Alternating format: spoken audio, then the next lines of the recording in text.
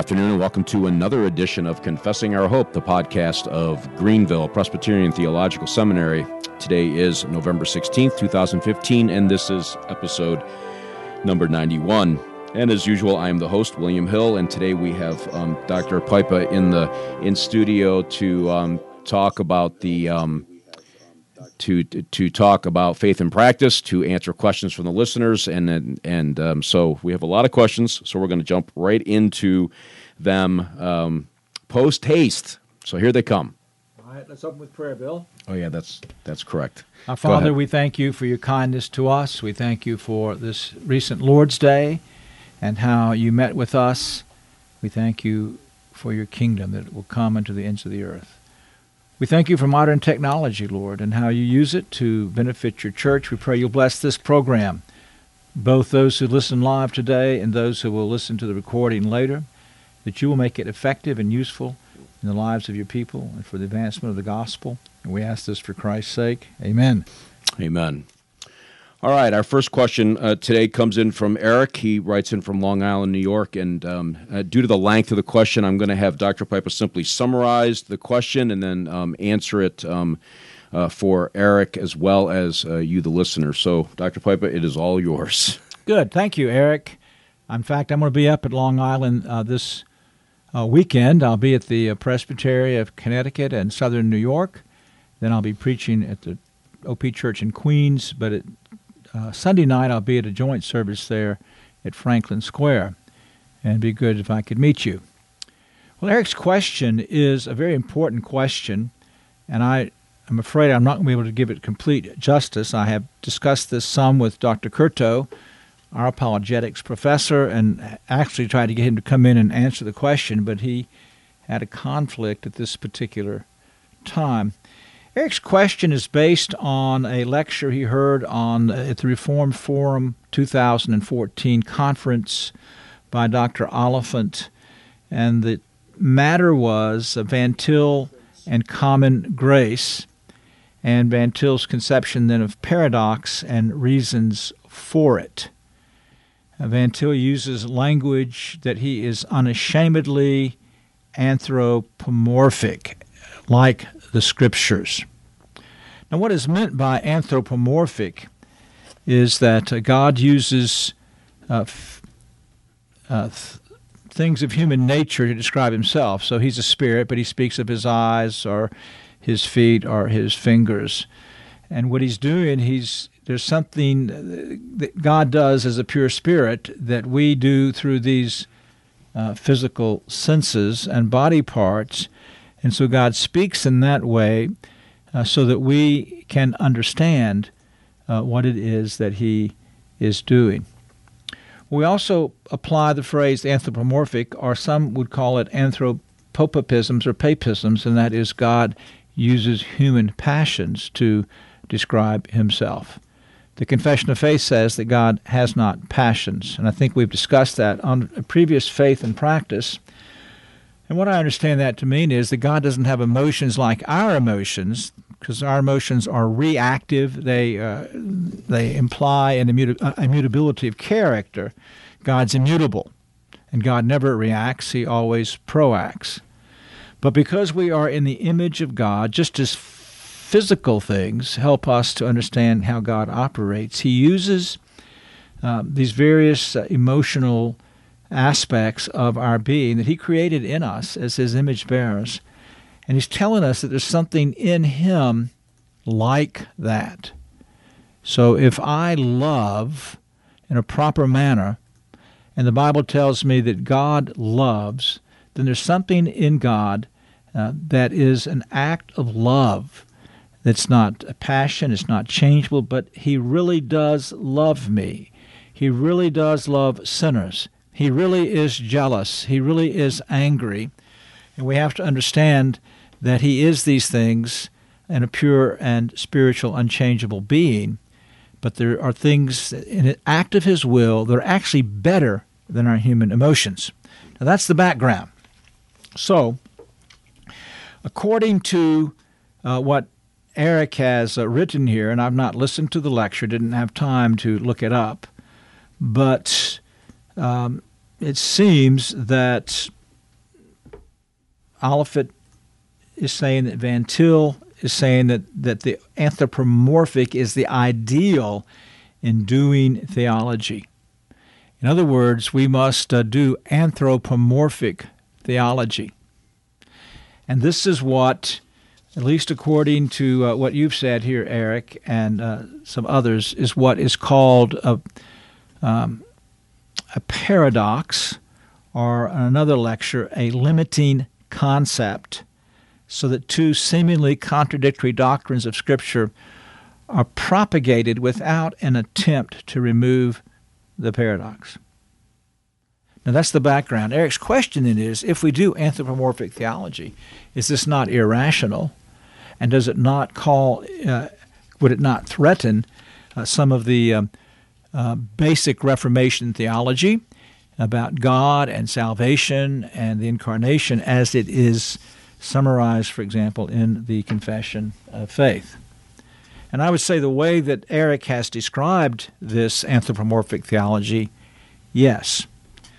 The confession itself teaches us that Scripture interprets Scripture, that God is not irrational. He is the perfect embodiment of rationality, and thus, as we bear His image, we reflect Him in rationality and logic as well as in other areas. And so I think it's our duty, when God uses an anthropomorphism, to interpret Scripture, but to come to biblical constructs that are being expressed by the anthropomorphism. Now, let's take the analogy when the Bible talks about God's eyes roving about the earth. Well, He's omniscient, and we don't need to state that in any analogical or anthropomorphic way.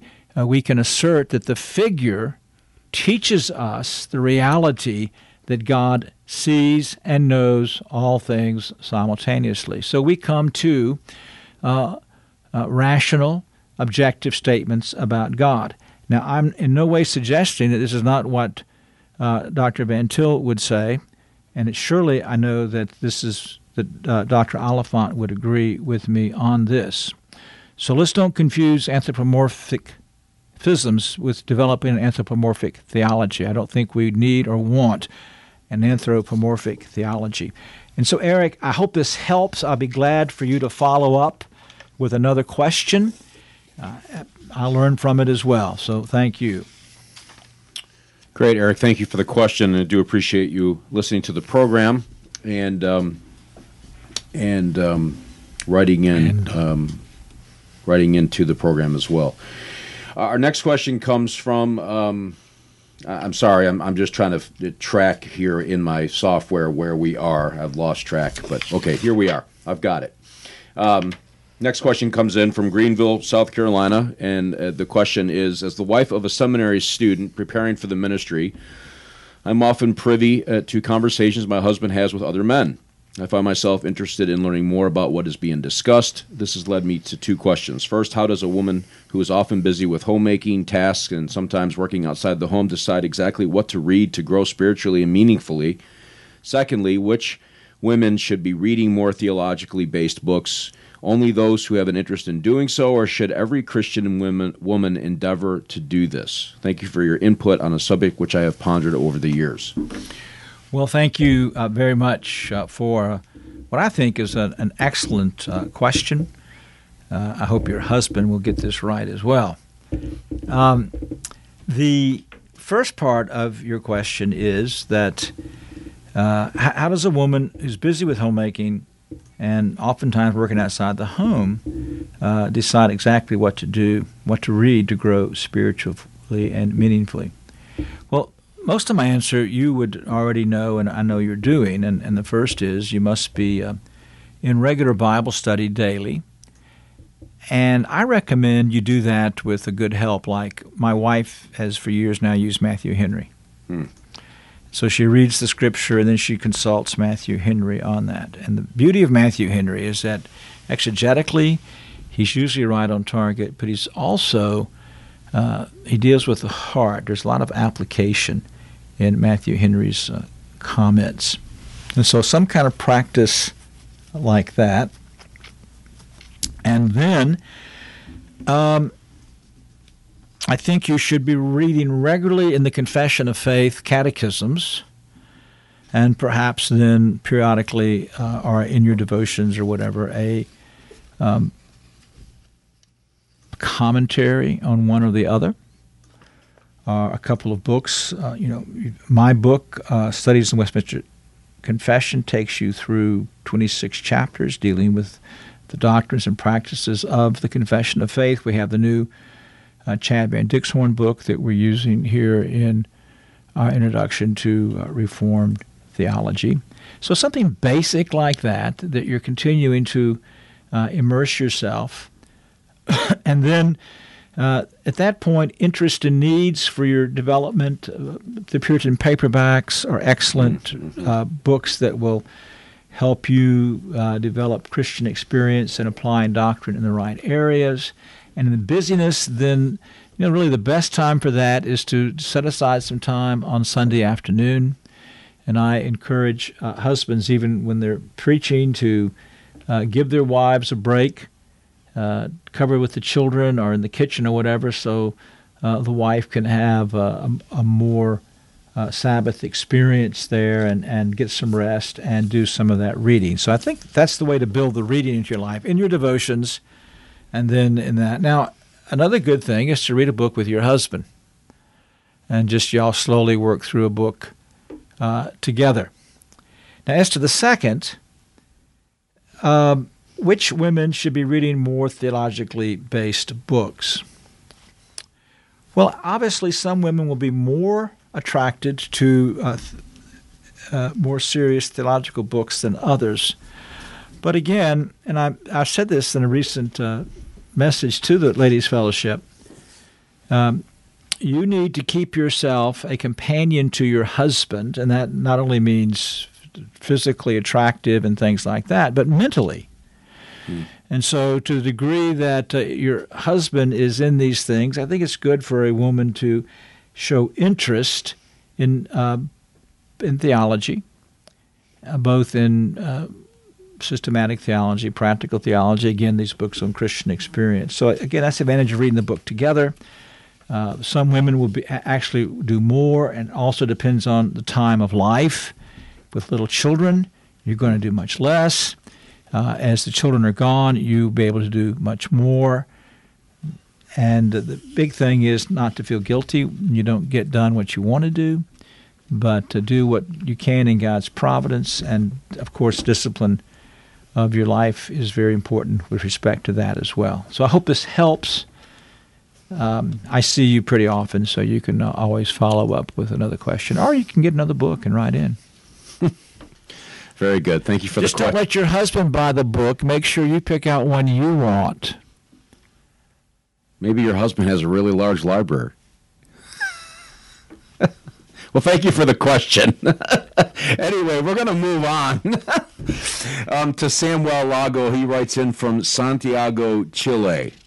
And a really good question, and Dr. Pipe is going to have to help me with the Spanish there. I think you're more familiar with that than I am. It's the Presbyterian Church in America of Chile. Okay, there you go. Well, he writes in, first of all, I want to congratulate you for an excellent show. It is edifying, challenging, and definitely makes one think, so we appreciate it. And we're glad to have listeners in South America. Absolutely. Appreciate the encouraging words. But this individual writes in, he's a pastor in Chile and as a involved in a presbytery there that was started by the Mission to the World missionaries in Chile. We've adopted a book of church order, which is basically a Spanish translation of the PCA book of church order.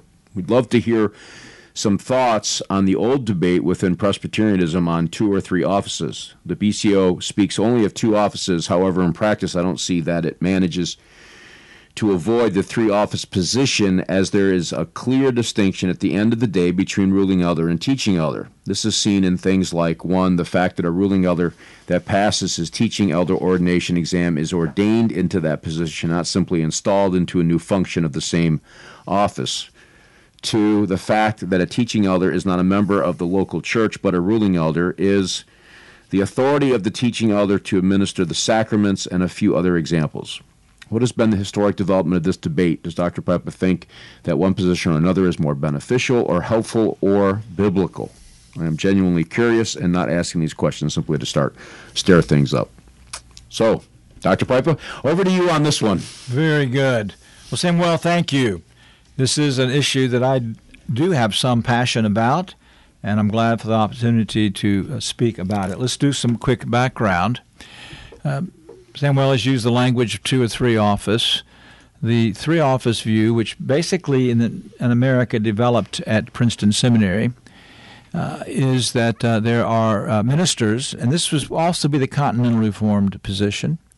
There are ministers, there are ruling elders, and there are deacons. And there are three then distinct offices. Now, within that position, there'll be some that would see that the ruling elder basically only participates in church courts, and even outside of the session level have said that, for example, a ruling elder is not necessary for a quorum to set aside a minister, to ordain a minister to the gospel. And the more I can't think of a better word than radical, but the extreme of this view is that ruling elders would not take part in pastoral care or in any participation in leading the worship service. Now, on the other extreme is that which you are calling two office, and two office as it is advocated, say, in most of our soteriologically reformed churches, Baptist churches, and what was the man? Strunk has written pretty much the classic modern book on this position, and that is there is the office of elder and the office of deacon, and that all elders have all the same functions, though some by training and gifts might do more of the preaching and teaching, that all do have exactly the same office. Now, what you are reading in the PCA Book of Church Order, the Presbyterian Church in America translated into your Spanish Book of Church Order, is what has effectively been called the 2.5 office view. This was developed by men like Thornwell and Dabney and others in pushing back against the Princeton 3-office view. You can find very good discussions of this, for example, in Thornwell. I think it's Volume 4, his works on ecclesiology. Now, this office, and you've rightly hit two of the important issues, but let me give you one backup one, and that is that all elders are ordained to the ruling office in the church. So all teaching elders and ruling elders are ruling elders, and share then in all of the rule of the church. That's why we call it a 2.5 office view. The function of preaching is a separate function from the office of rule.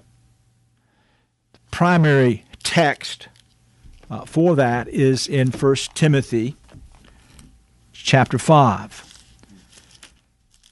Paul says in verse 17, the elders who rule well are to be considered worthy of double honor, especially, or you could translate that, namely, those who work hard at preaching and teaching. So within the office of ruling, there's this other function, and that is of preaching and teaching.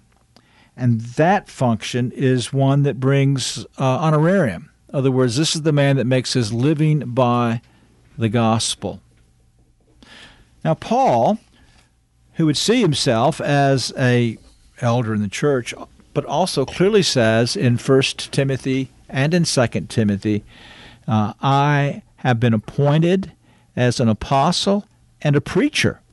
And he actually highlights the importance of preacher as an office, and that's the word kerux connected to the Greek word kerusso for preaching.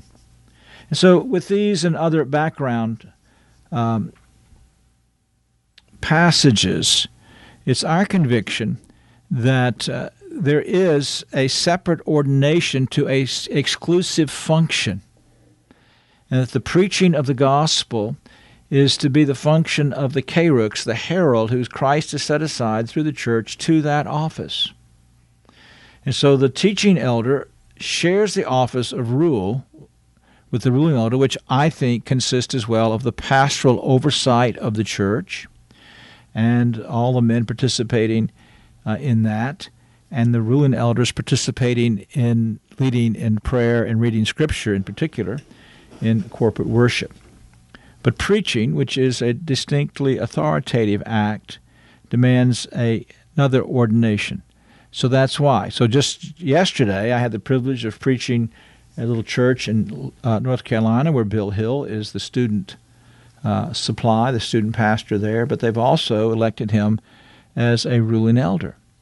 Now, he's not ordained to preach yet, but he is doing the pulpit work there. Lord willing, it's quite possible. Well, if Lord willing, it will happen. Lord willing, he will go there when he graduates this summer and be ordained as their pastor. But right now, he was installed. He's already been ordained a ruling elder. He was installed as a ruling elder in that church. They elected him unanimously. But if and when they call him to be their pastor, then he will receive an ordination to the office of preaching. And so because it is a separate function. Another proof text on that, Paul says, then with respect to the sacraments, that I am a steward of the mysteries of the gospel. And we understand that the sacraments, particularly the Lord's Supper, is a sensible preaching of the Word of God. And because it is a preaching of the Word of God in which God speaks to our senses, we then infer from that sacrament should only be administered in terms of the formal actions by the preaching elder. The ruling elders participate, though, in the distribution of the elements because they have a responsibility to fence the table, and as much as humanly can be accomplished, to be sure that men are not eating and drinking judgment to themselves. Now, with respect to church membership, I disagree with the PCA Book of Church Order. I wish that we could be members both of the presbytery and of the local church. Now, again, in the Continental Reform, the Dutch and German Reform traditions, the teaching elder, the minister, is a member of the local church. I think that hinders presbytery oversight and church discipline. But I would like this dual membership so that I can be accountable to the brothers at the presbytery level for my doctrine and morals, but also be a part of the congregation where my family is a member in the church where I minister. So I hope, Samuel, that this answer helps. Again, please feel free to follow up, and if you get a chance, look at Thornwell Volume 4. By the way, Thornwell has been reissued and is a set that's well worth having. Yeah, it's Solid Ground Publications that has re-released it, I believe. That's the one I have anyway. I don't think there's another edition. I don't think. Okay, so very good. So just to summarize, Dr. Piper, just because I was listening, this has been a discussion that's actually been going on Twitter as well, back and forth. But you got a question on that? Well, yeah, we do, and we're going to come back to that in a minute. But just summarize, so it's an ordination to the function, not to the office. No. I won't go that far. It is the office that has the function. Okay. So, in a sense, he has the office of prophet. Right. But he also has the office of rule. Yeah, but what I'm saying is that if you have a ruling elder who's already been ordained, and then and like, take my situation. If I were to be ordained at the church in North Carolina, I'm already a ruling elder ordained. I would be ordained to the function of teaching elder. You're ordained to the office and function. Okay, office and function. Yeah. All right. Just want to clarify. I was making some notes here. That's what we call it 2.5 office. It's not just function. We do, I think anyway, that there is an office that's exclusive to the preaching of the gospel. The difference with the radical or the regular 3-office view is that we want to see ruling elders pastoring involved in every level. So, for example, practically, and you'll see a difference in books of order. So the Orthodox Presbyterian that comes out of the 3-office position doesn't have the same necessity of ruling elders to make up a quorum of a committee or a commission that we do in the PCA. One of the things I've loved about the PCA is this parity, so that every church commission, every church committee must have equal amount of ruling and teaching elders. And if you've got a commission, we had a commission to ordain a man last night. It was 6 men. You have to have at least 2 ruling elders and 2 teaching elders for a quorum of that commission to be present. So we see the importance of ruling elder. I think that our view is a much higher view of ruling elder. And then we want ruling elders to be, you see, Hodge would say that passages like Acts 20, 1 Timothy 3, Titus 1 only refer to the minister. And I think these refer to all elders, both teaching and ruling. Mm-hmm. Yep. Well, anyway, good question, and I think this debate will continue, but it's good that we're thinking about these things and thinking through them carefully as well. Since the social media issue came up, I'm going to skip the next question and jump right to that question. It was written in anonymously, and the question is, with the increased use of social media comes the increase of debate on various topics over social media. Do you think it is possible to debate on Facebook, for instance? And if not, why not? Do you think this is a useful medium for this kind of debate? Now, I've been in classes with you, and I already know your answer to this, but I can't anyway. Convince you. I hope I do a better job. Well, I'm convinced. I don't think it can be done, but anyway, they're not asking me. They're asking you. Yeah. Well, Anon, I'm sorry you couldn't put your name on this one. But anyway, it's probably one of my students. Might even be Mr. Hill. But it's a very important question. It's an issue about which you think that sometime in its lengthy history, the modern church would learn the answer. We all need to go back and reread Marshall McLuhan on the medium. The medium is the message. Or a later social media critic, Neil Postman, amusing ourselves to death. What most people, and it seems evangelicals above all, have been just refusing to see is that you cannot separate the content of the message from the media by which that message is delivered. Back up to our discussion about preaching. Preaching is verbal, public, authoritative proclamation. It is a distinctly revealed medium of communication. Appointed by God, it's foolish, and God intended it to be foolish because God works through it supernaturally. Mm-hmm. So preaching is not to be supplemented with overheads or visual aids or other things like that. So my friend Joel Niederhood, who for years was the radio voice of Back to God Hour and brilliant communicator on radio, when they moved into doing television, because when I ran the doctor ministry program in California, I actually had him come different times and lecture on media. When they began to do television programs, he conscientiously, self-consciously sat at a table. He refused to preach on television because the medium, according to him, I think he's right on target, is manipulative. This is background, but I think it's important for understanding this. Early on when we were in Houston, this would have been in, say, 1981 or so, and there was a man named Bill Gothard that would travel around and do these family life conferences. And so somebody in our church wanted us to go. I wasn't a big fan of Bill Gothard, but they wanted us to go, and so my wife and I went. It was very interesting because it's so big, the room we were in, that although he's up on front, he's also on 2 television screens. And as they're coming to a break, and see, if you don't get outside of yourself, and this is how I watch things anyway, if you don't get outside of yourself and reflect on what's going on, then you miss these things.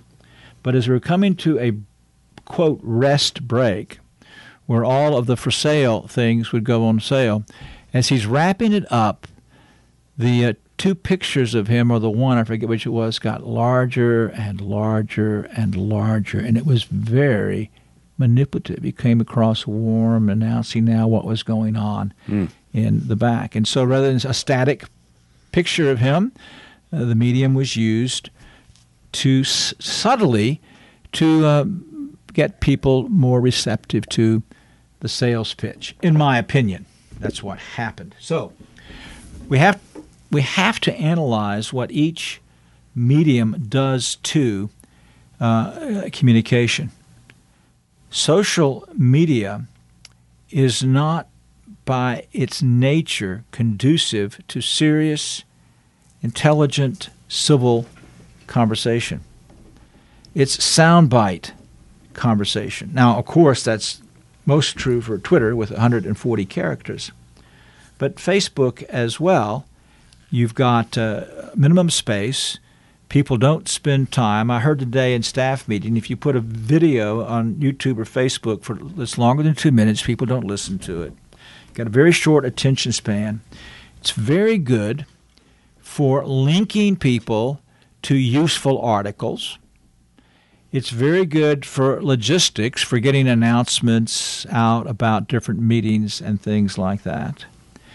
And it's very good for very simple type of communication.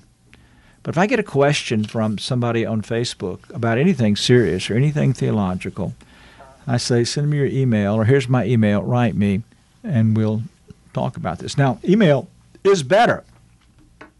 But again, we have to be careful because we have no body language involved with email, and what could have been a perfectly sincere, simple, affectionate remark can come across as cold, arrogant, and dogmatic. Mm-hmm. And that's the problem with electronic cold communication in that way. So I think, and as well, it's what I call, and if readers or listeners will excuse me, diarrhea of the fingers. Some people run off at the mouth, others run off at the fingers. And you get those fingers going, the brain is often unengaged, and disastrous things. There's also, it's a powerful instrument for slander, for innuendos, for misinformation. But even the serious topics, debate on Facebook. I don't join any of these groups. Sometimes people put me in them, and if I just knew how to get out, I'd be better off, but I don't go in. And I just think, I mean, really, the 2 or 3 sentence things that are said, I get so irritated. I want to say something because of the profusion of ignorance, but I don't, because all I would do is contribute to the profusion of ignorance. So no, I do not think it's possible to debate on Facebook. I encourage Christians not to have groups and things like that, but write articles and write a serious article, reflect on it, pray over it, go back to it the next day, edit it. If you get it polished sufficiently well, then you put it someplace on a website or a blog, and then you send out a Twitter and a Facebook that I've written this article. It's there. If you want to interact with me about this article, then here is, even the comment sections on articles are not that useful. So I say, here's my email. I'd be glad to hook up with you and talk about it. Well, I've heard you talk about this in class, of course, and obviously there's a variety of opinions on this. I agree with you in principle, though I think there are times when a response or two is needed to correct. But again, serious debate, probably not. That's true. Solomon says, do not answer a fool according to his folly. Answer a fool according to his folly. We have to know at what time to do that. I'm just not going to invest the time and energy. Well, that was going to be my next statement. I've often seen on Facebook, especially, and I've commented probably unwisely in my own status post about the number of pastors I see posting on Facebook on a regular basis. Now, I sometimes wonder how they have the time. I don't. I'm just a seminary student who's helping a church in North Carolina and I don't know. I don't have the time, and yet I still find myself drawn to it. I get it, but it just seems to me to be a big waste of time. Facebook's a time sucker, as I've heard people mention often. So, I guess you got to evaluate yourself. I try not to get into debates on Facebook. I sometimes do because that's my personality. I get sucked into it and then get out of it. I run away screaming at myself over it. But it's a good question, and one that's going to continue probably. And I do know who asked the question. Yeah. I can tell from my text here. Oh, you do know who asked the question. I would love, well, off air, you can tell me who you think asked the question. You don't want me to ask you on air for sure. Because I absolutely know who asked the question. But anyway, we're going to move on now before somebody gets in trouble. It'll probably be me. I don't know why you couldn't put your name on. I think it's a great question. Well, it was my question because I've heard you mention it on in class, and this next one's yours too. But go back to the blog first. Well, no, and the reason the genesis of the question, and this is great. This is the kind of thing I'd like to see more on Faith and Practice, a little more back and forth on these things, and not necessarily in agreement. But the genesis of this was just the other night. In a group that I'm in that I actually administrate, and it's not a debate group. It's by nature, it's not a debate group. It's a clearinghouse really of articles and information and other sorts of resources on the Sabbath day, on the Christian Sabbath, the Lord's Day, and that's the name of the group. And a gentleman came in. He was approved to be in the group. We didn't know anything about him, and he launched this full-on attack against the Westminster Standard's position on the Lord's Day, said what's wrong, that he's holding to the Bible, and we're all Looney Tunes basically because we only believe in the confession. And some of the individuals in the group started to interact with him in this debate back and forth, and it was going nowhere, absolutely nowhere. And so one of the other administrators, who's a graduate of this seminary, finally just put an end to the whole thing entirely, and then wrote this really good. Very good post, a sticky post that stays at the top of our group that says this is not the forum for debate. This is our position. This is what we hold to, and we only have this for information to help edify one another on these matters as we find resources on the internet. See, I think that's a valuable use of Facebook. I agree. Yeah, I have no problem. Valuable use, but debate. It's utterly pointless. People pick and choose what they're going to respond to. I want to see pictures of my grandchildren too. So yeah, well, I'm still waiting for those pictures, by the way, from your wife. For example, the other day, somebody put to me, and I have sent it around the world, about this pastor in Germany who is preaching the gospel. He's been investigated for hate speech. He's been the Bremen, where he pastors in Bremen, the parliament's passed a resolution against him. 70 state church pastors have demonstrated against him because he says 80% of the ministers in the state church are unregenerate. He's very humble. He was asked, well, do you feel like, getting 10,000 emails of support and things like that? He says, well, yeah. He said, Satan's there on my shoulder telling me how great I am and all that. And he says, and that is just a bunch of malarkey. He said, I need to be a faithful, humble servant. He's got really impressed. I'd love to meet him. I'm going to try to meet him. But anyway, then out of that, because there was a picture posted in the interview, I saw he's at St. Martin's Church in Bremen, where Joachim Neander, a German Reformed pastor, wrote this really great hymn that I love and always forget the title of it. But anyway, you can look it up in the New Trinity Hymnal, Neander. So then that was, say, a Wednesday or a Thursday. Now, this is a good thing about Facebook. So I went out with my wife. We were in an antique store, just walking around in the various stalls, and I look up on the wall, and there's a print of that church in Bremen. I would not have known it. I would have looked at it twice. It was a hand-pulled lithograph, and so now it sits on the mantle of my home as a reminder to me both of the heritage of that church, but also to pray for that pastor. So, yeah, there are lots of good things in Facebook. I'm on Facebook. I use it for prayer requests and announcements and stuff like that. Well, he mentioned the Trinity Hymnal, so I happen to have a copy of it here, and I have no idea which one it is because there's like 1, 2, 3, 4, 5, 6 different hymns. Yeah. He was a fairly prolific hymn writer, but unfortunately you're under composers and not authors. Well, composer does the music. I was doing it quickly. You've been in the worship course. I was doing it quickly. Composers do the music, and authors write the words. So if you go over to author, there's only 2. And I think it's 53. This is a good lesson for Bill. And my Trinity hymnal is blue, by the way, not red. Praise to the Lord, the Almighty, the King of creation. Yeah, that's a great one. Oh, my soul, praise Him, for He is thy health and salvation. And by the way, listeners, that was translated by Catherine Winkworth, a Victorian British lady who learned German.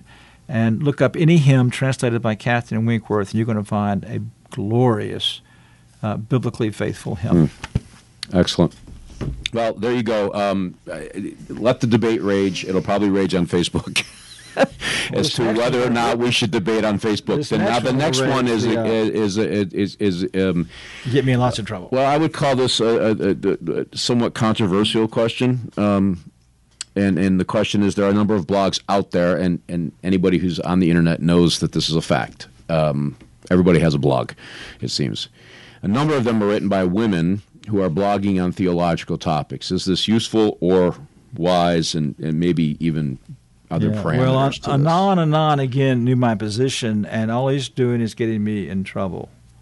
So let me take you to 1 Timothy chapter 2, where Paul is dealing with the church at prayer and worship. He deals with men, and then a lengthy section devoted to women. Verse 11, a woman must quietly receive instruction with entire submissiveness, but I do not allow a woman to teach or exercise authority over a man, but to remain quiet. For it was Adam who was first created, then Eve. It was not Adam who was deceived, but the woman being deceived fell into transgression. But women will be preserved through the bearing of children if they continue in faith and love and sanctity with self-restraint. Mm-hmm. So I think what we see there at the last place is the ordinary role of a woman is to be wife and mother. Now, that's not all women. That's not God's plan for all women.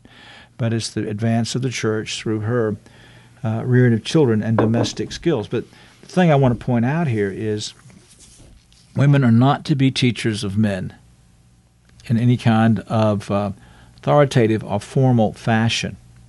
Now, I immediately hear, what about Aquila and Priscilla, or Priscilla and Aquila? Well, informal is very different. They brought Apollos into their home, and they had a conversation. When my wife and I have friends at the house, our students over, we're having a conversation, we're back and forth. I would want her to express her insights and opinion. They're often very good and useful. And so the informal conversation is one thing. But any kind of putting oneself into a position of being a theological instructor, I think, is a very dangerous place for a woman to be. Now, let me interrupt you real quick, because you've made you used a couple terms that I just want to clarify. All right. Informal conversation, informal use. Well, how would you define that? I explained that. I said we're sitting around the house talking. Well, someone might say, well, blogs are informal.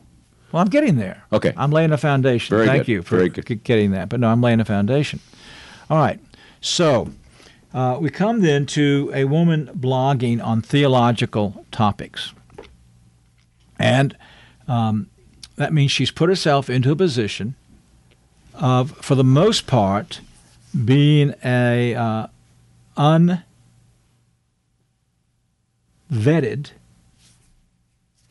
theological instructor. Unvetted, I think, is very important. I don't think any layperson, man or woman, so I'll be an equal opportunity offender, should be blogging on teaching theology on the Bible or tell me what they think about theology if their site is not approved by a session. Mm-hmm. We've got way too many self-appointed teachers, male and female. So there's the first thing. Should be under a session.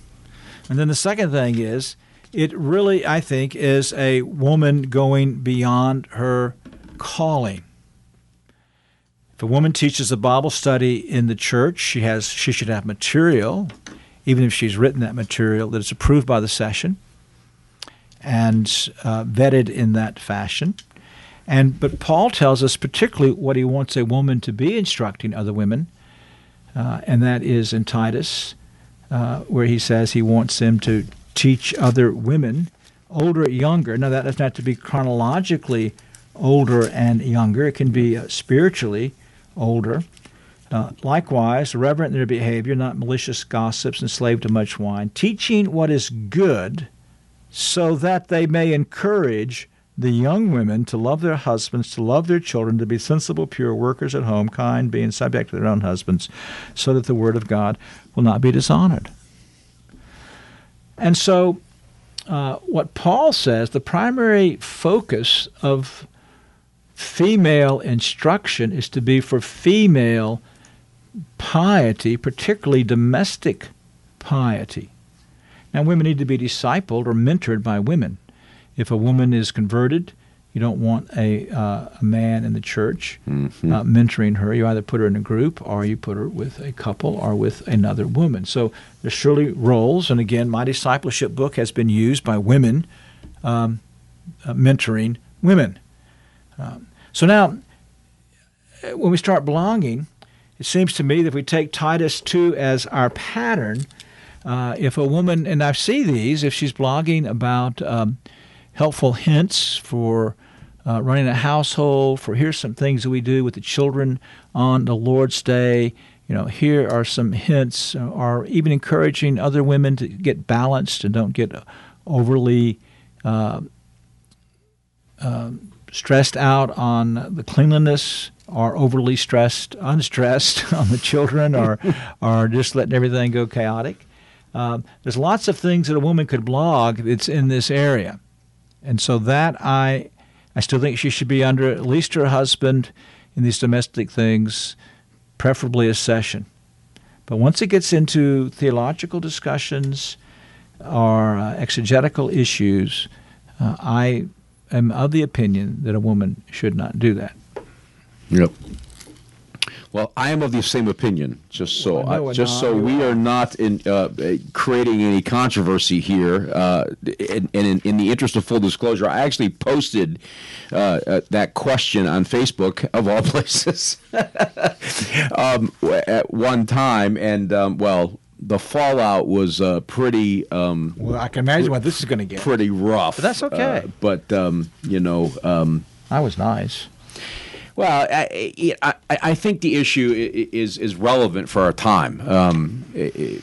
Anybody with a keyboard and a computer now can just toss their opinions out there in any way, shape, or form with no accountability and no consequence in general. And I think your comments are wise, because if any man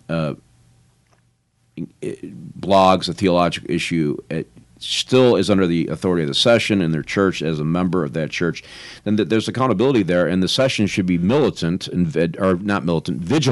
as to assessing those kinds of things. I've seen great damage come from people who are basically loose cannons, even and they're men doing these things. So yes, I mean, one of the blogs that you're probably thinking about is a wife of a graduate of the seminary who has an excellent blog that is written towards women about various matters of the home, and it's an outstanding blog. I've read it. It's fantastic. And knowing the husband, I'm sure he reads it before it goes forward. So there is a place for it. But theological issues, I get real squeamish when I see that, and I could go even further. How about women co-hosting podcasts of theological nature? You put me on the Janet Milford show. Well, Janet Milford, I don't think is commenting on theological issues necessarily. Just social. She has guests on who do comment. All right. But anyway, okay, we'll move on before we get in further trouble and my email inbox blows up. But anyway, I'm not leaving my email. And in the future, you people send in more questions so that Anand won't have to. I actually had some as well, but he hogged up all the time. So I was just trying to make sure that we had a program. We got it. So we only have a few minutes left now. So let's get this last. Actually, one. we have 11 minutes left. So we have plenty of time to answer this next question, which should be answered pretty quickly. Why don't you give some advertisements first? Advertisements. Okay, well, very good. I'll do that. We do have a Facebook page. The Greenville Seminary does have a Facebook page, and it's not a debate page. It's generally used for announcements. But if you want to look us up there, Greenville Seminary, GPTS, Greenville Presbyterian Theological Seminary. We're on Facebook. We're on Twitter at GPTS Seminary, GPT Seminary. Make sure I get that correct. Dr. Pipa also has a Twitter. We just hammered social media, and now we're talking about how we have all it these has things. its purposes. It's good. It does. Tell them my mustache also has a Twitter account. Well, I don't even know which one that is, and I would really love to know who made that, but I think I do know, but I'm not sure. But be that as it may, Dr. Pipa has a Twitter account. It's J. Pipa Jr., I have one. Most people know this. It's W.M. Hill Jr., William Hill Jr. On Twitter. I'm on Facebook as well. So is Dr. Pipa. He's already mentioned that. But more importantly, Greenville Seminary does have a webpage. It's gpts.edu. If you have more information want to find out more information about the seminary, you can go there and get that information. If you have specific questions, you can write to the seminary at info@gpts.edu, and you'll get a pretty quick response to just about any question that you have. Additionally, the podcast has a website, confessingourhope.com. It's been redesigned and a little easier to use, I think, now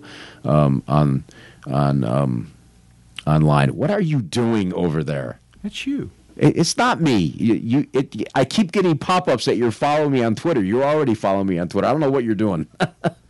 Stop playing with your phone on the program. You're starting to sound like Mike and Mike. Yeah, we're having a little bit of fun today. It's okay. It's good to have fun sometimes. Always.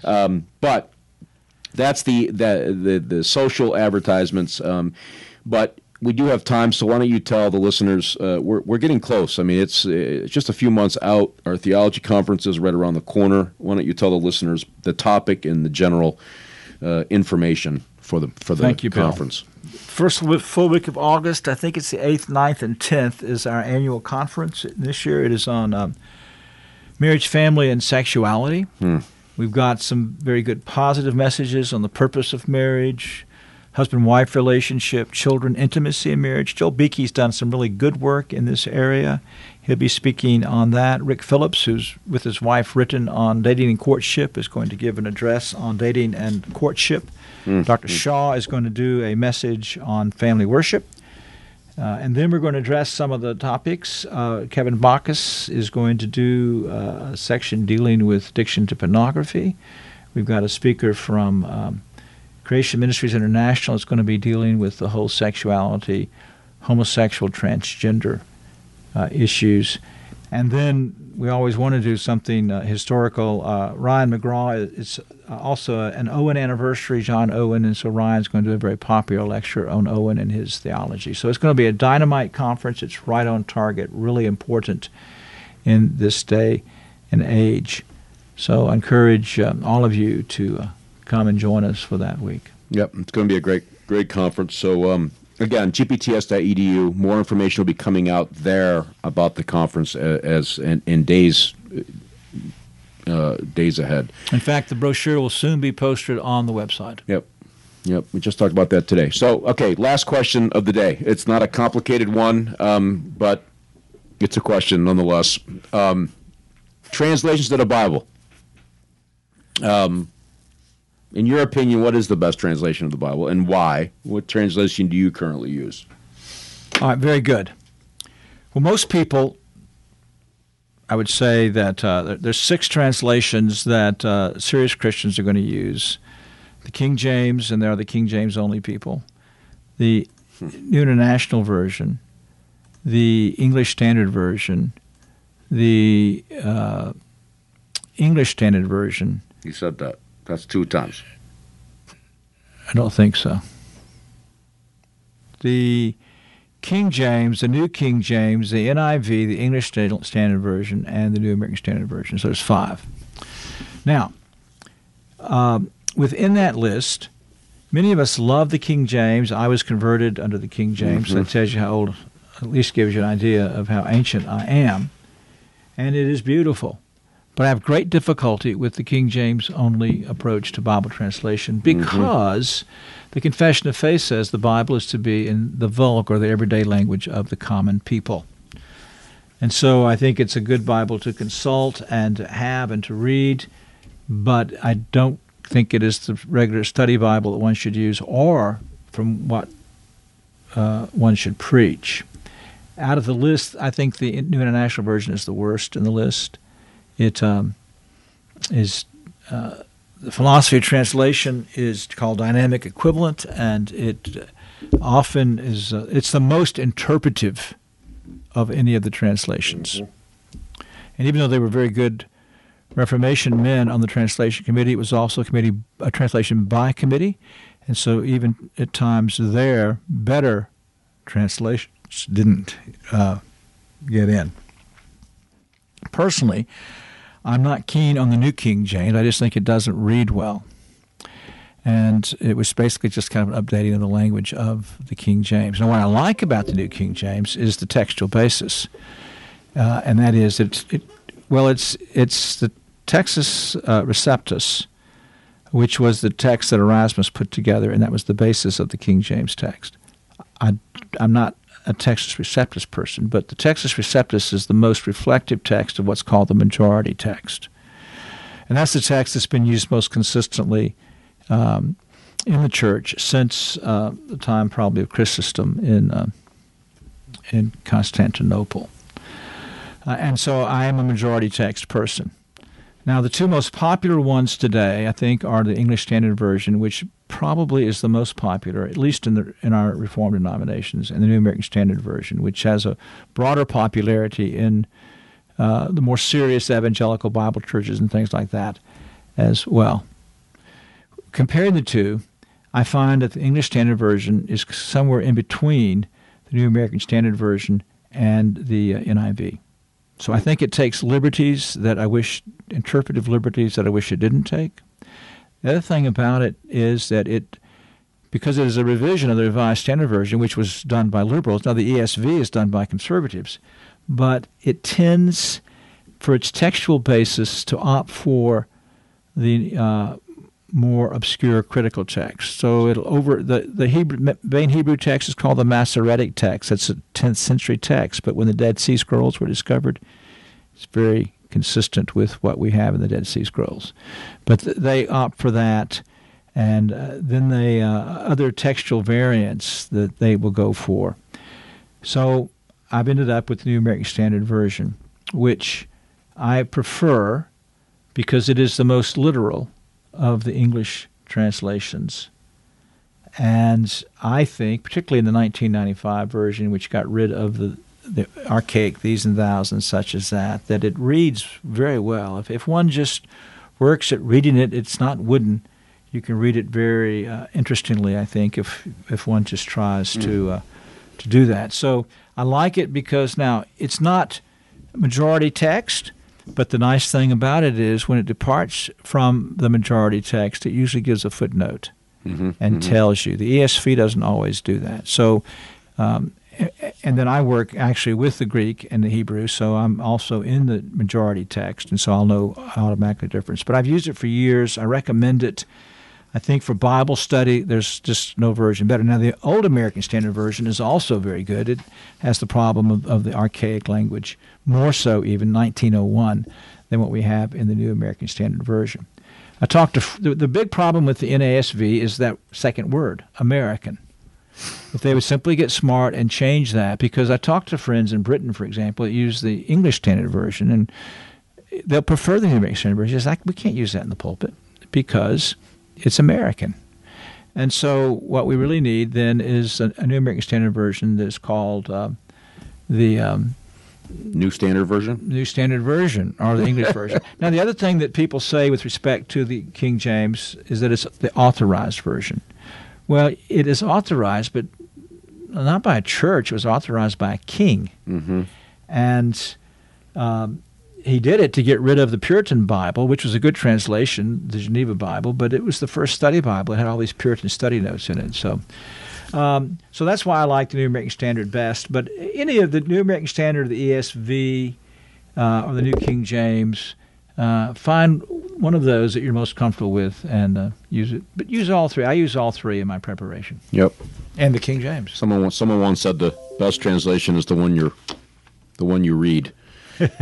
How good that is. But be that as it may, probably should the NIV. I know a lot of people like it, but it's to me is I agree with Dr. Pipe. I think it's just takes liberties where it shouldn't, and better to read the New King James if you're going to have to choose between the three top ones over the NIV. Well, anyway, that wraps up the broadcast for today. As far as the live side, we're probably going to carry over a little bit in the recording, but I do want to remind everybody that if you have questions for us, and if this broadcast didn't generate a few response questions, I don't know what else to do to make that happen, but write into the program. You can write in simply at confessingourhope.com. The form is there. It's very easy. I don't ask any personal information about you. Just send in the question, your name, city, state, and send it in, and we will deal with it on the program. If you do write in and we use your question on the air, you will get $10. That's 10 real dollars to the Banner of Truth online store to use as a credit to buy whatever you like. We used to give out books specific, but we changed that policy because we felt like this would give people the opportunity to buy what they want. And and we have great confidence in the Banner of Truth store. It's a fantastic book publication source, and we highly recommend it here at the seminary. One of our graduates, in fact, is the general manager of the American side of the equation. So utilize them, even if you don't send in any questions here. Buy your books there. They put out great material for you. So send your question in, confessingourhope.com. There's the form is there. If you want to send it in on Twitter, that's fine. If you do, use the hashtag GPTSFP, and I will get it, guaranteed, because I follow that hashtag, so I will get it through that process as well. You can also send questions in on Facebook if we post the event ahead of time. I have not been very good at that. I just did it this time, so but you can send in your question on Facebook. But the preferred way is to use the form on the website. So that pretty much wraps that up or covers it completely. What's coming up on the program? I really don't know. That's the sad part. You didn't need to say that. But go to the website. There, information is all there. All the past programs, broadcasts are available to listen to there on the website. In the mobile app, you can get them all. In addition to Dr. Pipa's chapel sermons, and we now have them in video as well. And so either way, audio, video, you have them right there at your fingertips on your phone. So utilize those resources. So we do appreciate all the listeners, the ones that send in questions, of course. We thank you for that. And I have nothing more to say. How about that? Is that amazing or what? It's good. All right. Well, until next time, we do thank you for listening to this particular edition of Confessing Our Hope, the podcast of Greenville Presbyterian Theological Seminary. And God bless.